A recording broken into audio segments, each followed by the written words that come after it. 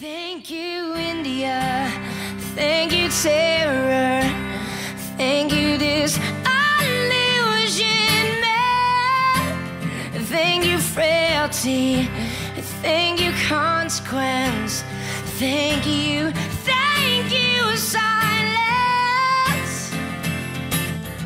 Welcome to the Inside the Boards podcast, the podcast dedicated to helping you learn to think like a question writer, so you can study smarter, not harder, and succeed in medical school.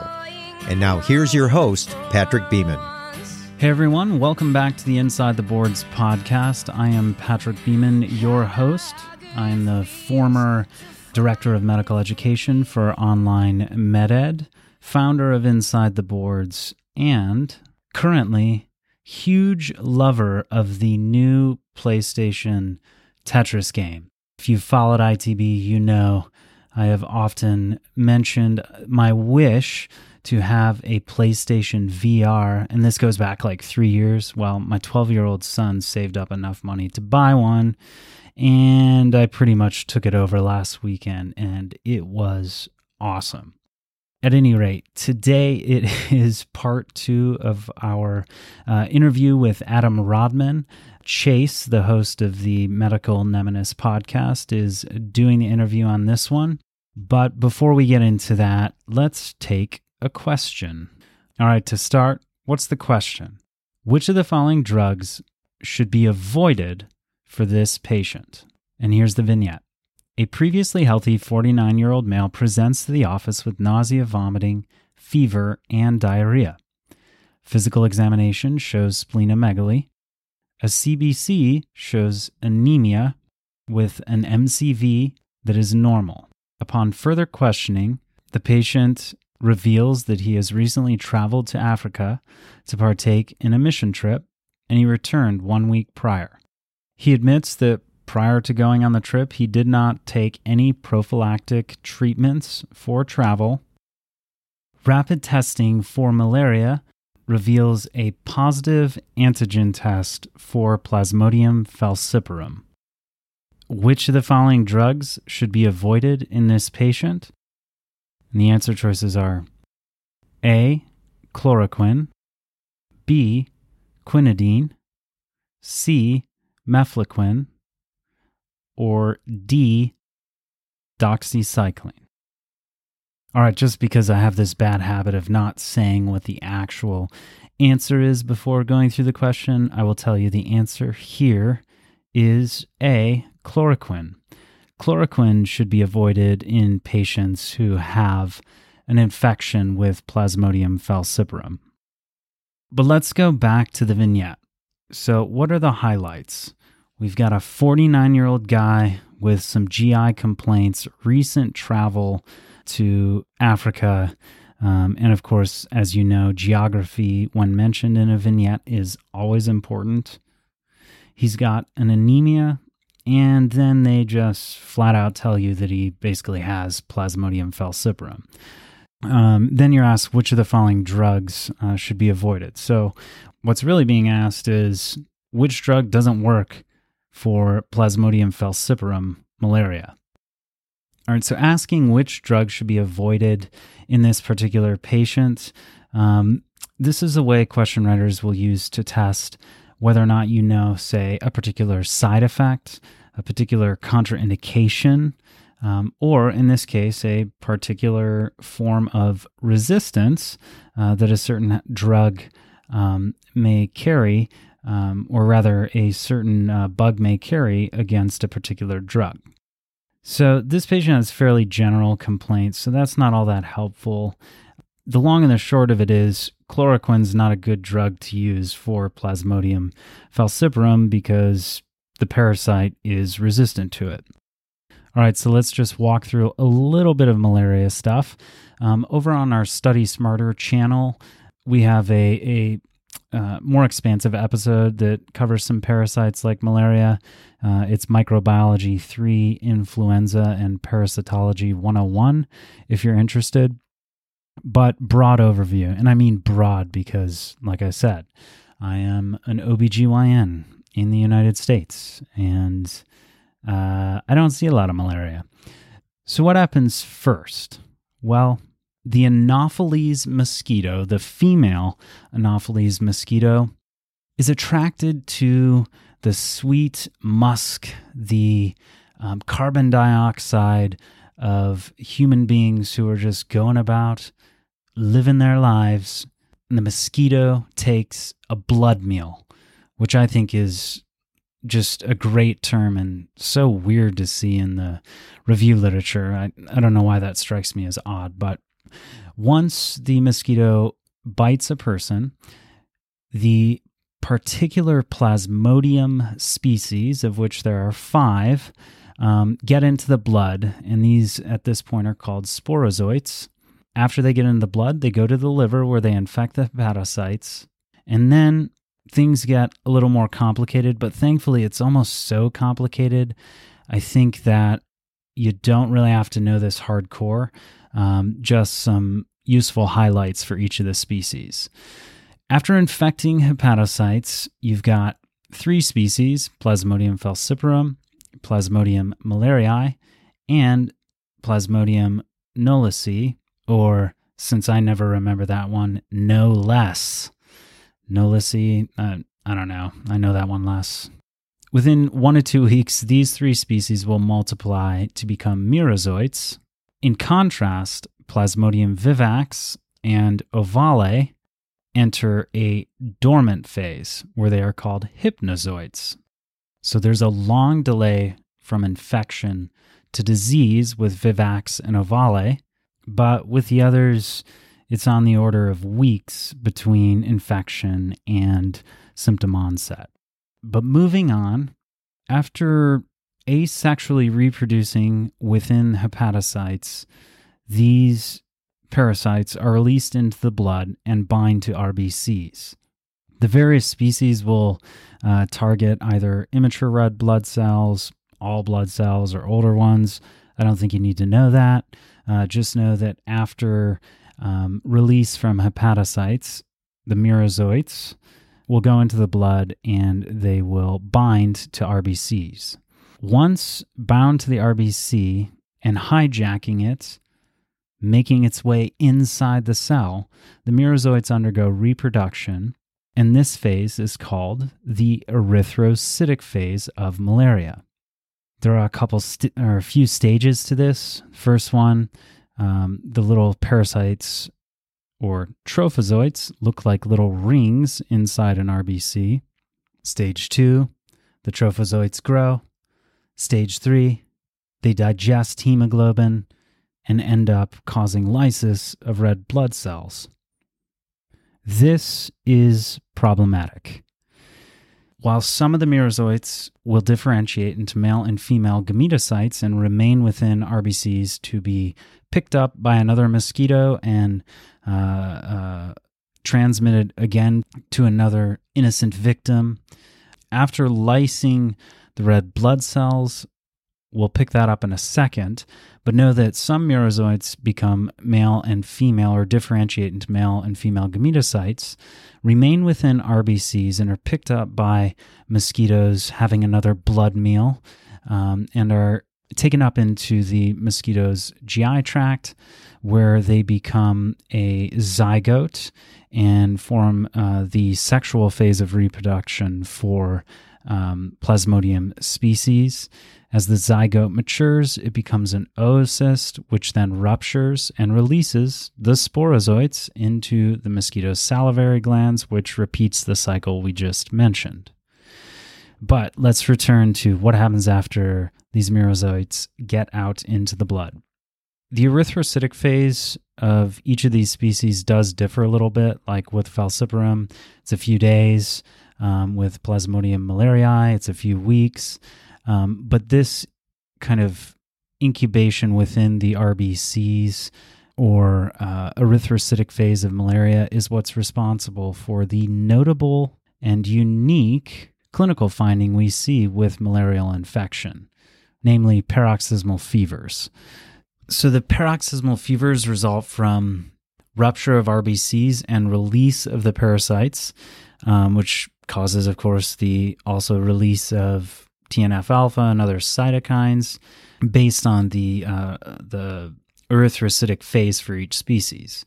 As the parasites or merozoites are released into the bloodstream, you see things like a hemolytic anemia because the red blood cells are bursting open.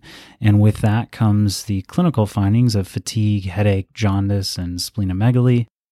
Most of these infections are actually fairly mild and just have kind of those symptoms, except for infection with Plasmodium falciparum. Plasmodium falciparum is the worst. If it were a Star Wars character, it would be Jar Jar Binks. The reason why Plasmodium falciparum is so bad is because it has this protein on it that coats infected red blood cells, which then clump and get stuck inside tiny blood vessels, which block blood flow to organs. Hence, you can see multi-organ dysfunction in patients who have severe malaria caused by Plasmodium falciparum. Yeah, I think that's pretty much the highlights you need to know. Plasmodium falciparum is the worst. That's the one that causes severe malarial disease, and then the others cause more mild disease. How do you diagnose malaria? Peripheral blood smear will identify parasites within red blood cells. The treatment is a little more complicated, and this is probably where the boards would want you to know a little bit more in depth. And it's divided based on the stages of infection that we kind of did the overview of before. First up are prophylaxis. So there are two kind of things here. Causal prophylaxis, which is drugs that target the parasite in the pre-erythrocytic liver forms. And these are atovaquone proguanil or primaquine mainly. And then suppressive prophylaxis. The suppressive prophylactic drugs to remember are mainly chloroquine, mefloquine, which is the drug of choice in pregnancy, and doxycycline. Some fast facts about drugs to treat actual infections, not prophylax. Chloroquine, this is kind of the archetypal drug for malaria. It cannot be used in Plasmodium falciparum infection because of resistance. So instead, a Plasmodium falciparum infection requires artemether lumefantrine or atovaquone proguanil. So basically, don't use chloroquine with Plasmodium falciparum. Instead, use mefloquine or atovaquone proguanil. Primaquine is used to kill hypnozoites, the Plasmodium vivax or Plasmodium ovale infections that are chilling in the liver for 1 to 2 years. And then for life-threatening infections, use the intravenous drug quinidine. I think I've said a lot here, and that's all we'll go with. So for now, let's move on to part 2 of the interview with Dr. Adam Rodman and our own Chase DeMarco. Do you know the story of how he did the first malaria therapy trial? I remember basics of it, not the full story. So he was a psychiatrist in Vienna, and this was during World War I, and things were just crazy, right? Sick, wounded soldiers were being brought back from the front back to Vienna to be treated. And everyone was pitching in the way they could. And they accidentally admitted a soldier from Gallipoli, I don't know what the soldier's ethnicity was, to the psych ward. And he had malaria. So there's this young man suffering from malaria, very ill, and they ship him to the psych ward by accident. Someone made a mistake. It actually doesn't surprise me. When I worked in Botswana, there were a number of patients on our psych ward who actually had TB meningitis. In the absence of good diagnostic studies, often infectious diseases will be thought to be psychiatric in nature. What Wagner Jorek did, he appropriately diagnosed the man with malaria. And prior to treating him, he did treat him with quinine, but prior to treating him, he actually just took samples of the guy's blood and injected them into 8 patients with GPI, with general paresis of the insane. And 2 of those patients died like within a couple days of injection of the blood. So like this is something that would never work by, I mean, it's unethical by modern ethical standards to do a trial like that. Yes, of course. And I guess where I want to go with this is since we've covered some of the devices and how they've evolved over time in medicine, medical history. How would some of the protocols have also changed? Like a brief synopsis, maybe. I think there's a very clear demarcation in where medical trials change, or medical studies, I should say, change. And that's after World War II. Really, after the Nuremberg trials, and especially the doctors' trials, you start to see the formation of medical ethical precepts. This is where you start to get the institutional review boards and really trying to protect participants. And that's, if you wanted to draw a line in the sand where that really starts to happen, it's like 1946. Okay, good. I find that, at least from what I recall from this briefly covered in my medical education, it was so briefly covered that sometimes we don't fully understand where these changes came from, what was the benchmark that has led us into much better ethical practice. It was the Nazis. Yeah, I guess can blame them for a lot of stuff. So I do like to kind of see how things have changed and understanding those points so we can continue to learn from them as well, not be ignorant to our past and possibly repeat it. Yeah, I at least when it comes to the ethics around, I mean, I should say it's not like after 1946 everything got great. There have been major ethical lapses, especially in the developing world. There have been some controversies even in the last couple decades about testing medications in low-income countries. But it's a lot better than it used to be. Like a lot of experiments were done on prisoners or kids in orphanages. Not great. Yeah, definitely not. That's where our protected classifications come from. So I think I've covered most of the general notes that I wanted to go over today, but I know you have so many more great stories. Are there any particular ones you could think of right now to mention to the audience? Let's see. What am I reading about right now? I'm always reading about multiple things at once. I've been reading a lot about Hopkins and William Osler and the foundation of Hopkins, which I suppose is interesting. I'll talk about what the next episode is going to be about. I'll ask you this, Chase, how do you know that smoking is bad for you? Because we've been told that it's bad for a long, long time. And what's interesting is, to me, we know that smoking causes lung cancer, but how do we know? So I had this question just off the top of my head, right? Like, this is something that I've been told a lot. I don't doubt that it's true, right? I mean, there's such a large amount of information that I have no doubt that smoking is terrible for you, but how do we know? So I started pulling up a lot of the old trials on how we determined that smoking caused lung cancer. And there's a really interesting story there. It's about Tony Bradford Hill and Richard Dahl. They're two epidemiologists, or I should say an economist doctor pair, working in the 1940s and 50s. Like, if you go back to the beginning of the 20th century, pretty much everyone agreed that lung cancer deaths were going up, but most everybody thought it was from environmental pollution. Bradford Hill and Richard Dahl actually, in order to study this, invented a brand new type of epidemiologic study, a prospective cohort trial, which is something that we learn about now. But they actually developed this methodology to study this very complicated question of what was causing the lung cancer increase. And along the way, they essentially invented this new set of criteria to determine causality called the Bradford Hill criteria, which you may or may not have heard of before. I don't know if they teach it in medical school. I don't recall that term, no. Have you heard of Koch's postulates before? Do they teach that still? I've heard of that one. Yeah. I'm going to see if I can remember it, but Koch's postulates are from, I talked about earlier about Robert Koch discovering the anthrax bacillus. And Koch's postulates are essentially how to prove something is infectious, an infectious disease. And there's 4 of them. You have to isolate a microorganism, look at it under a microscope. You have to grow it in culture. You have to reintroduce it into laboratory animals who'll get the same disease. And then you have to take it out again, look under the microscope and see that's the same. Yes. So those are Koch's postulates. And that was revolutionary in its time. They're not really true. Even Koch knew that they weren't true because, like syphilis, you can't grow in culture. There are patients who can carry a disease and not be sick, like typhoid Mary. So they're imperfect.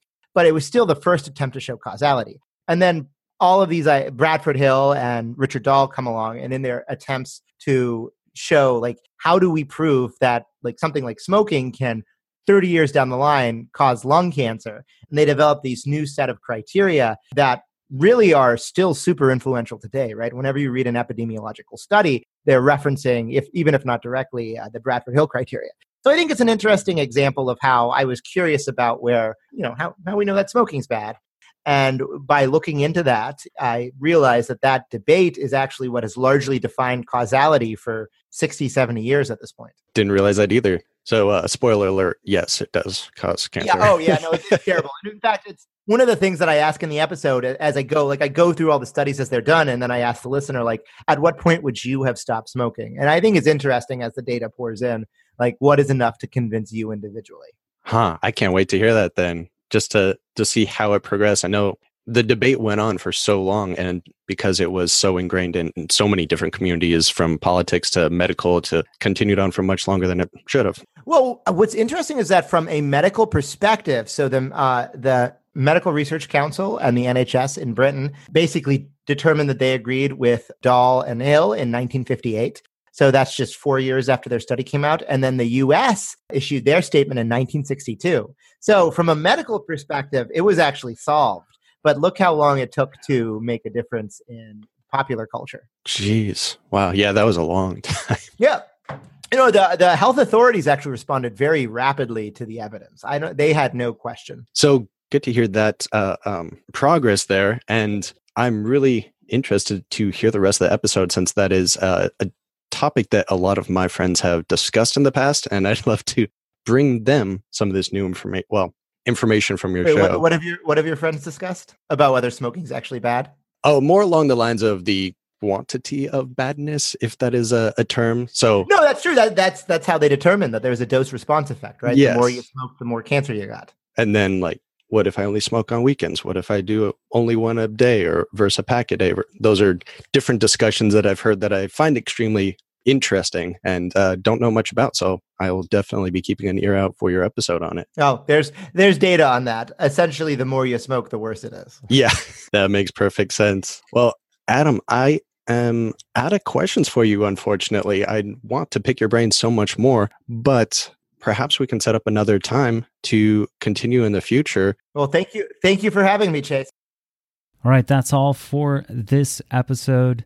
We appreciate you listening, and I harp on it a lot, but please know that when you subscribe to our show on your favorite podcatcher like Spotify or Apple Podcasts, and especially when you leave a review or rating of our show on Apple Podcasts, it really helps us in the rankings and provides the sort of feedback we want to be able to incorporate and therefore make ITB better to help you, study on the go and learn the things that will help you increase your efficiency in study, decrease some of that test anxiety, and help you walk into the examination center with confidence on test day. On that note, too, if you'd like to engage more with us, you can join our Slack community. Just click the link in the show notes or go to bit.ly/ITB Slack, where you can ask questions for inclusion in the podcast or related to how to approach various practice USMLE questions or get advice on study strategies, mutually support one another. And then, of course, me and the other podcast hosts will also be checking in from time to time. So join our community, become a Boards Insider. What else? Music for this episode is a cover of Alanis Morissette's song Thank You. The artist is Mark McKenna.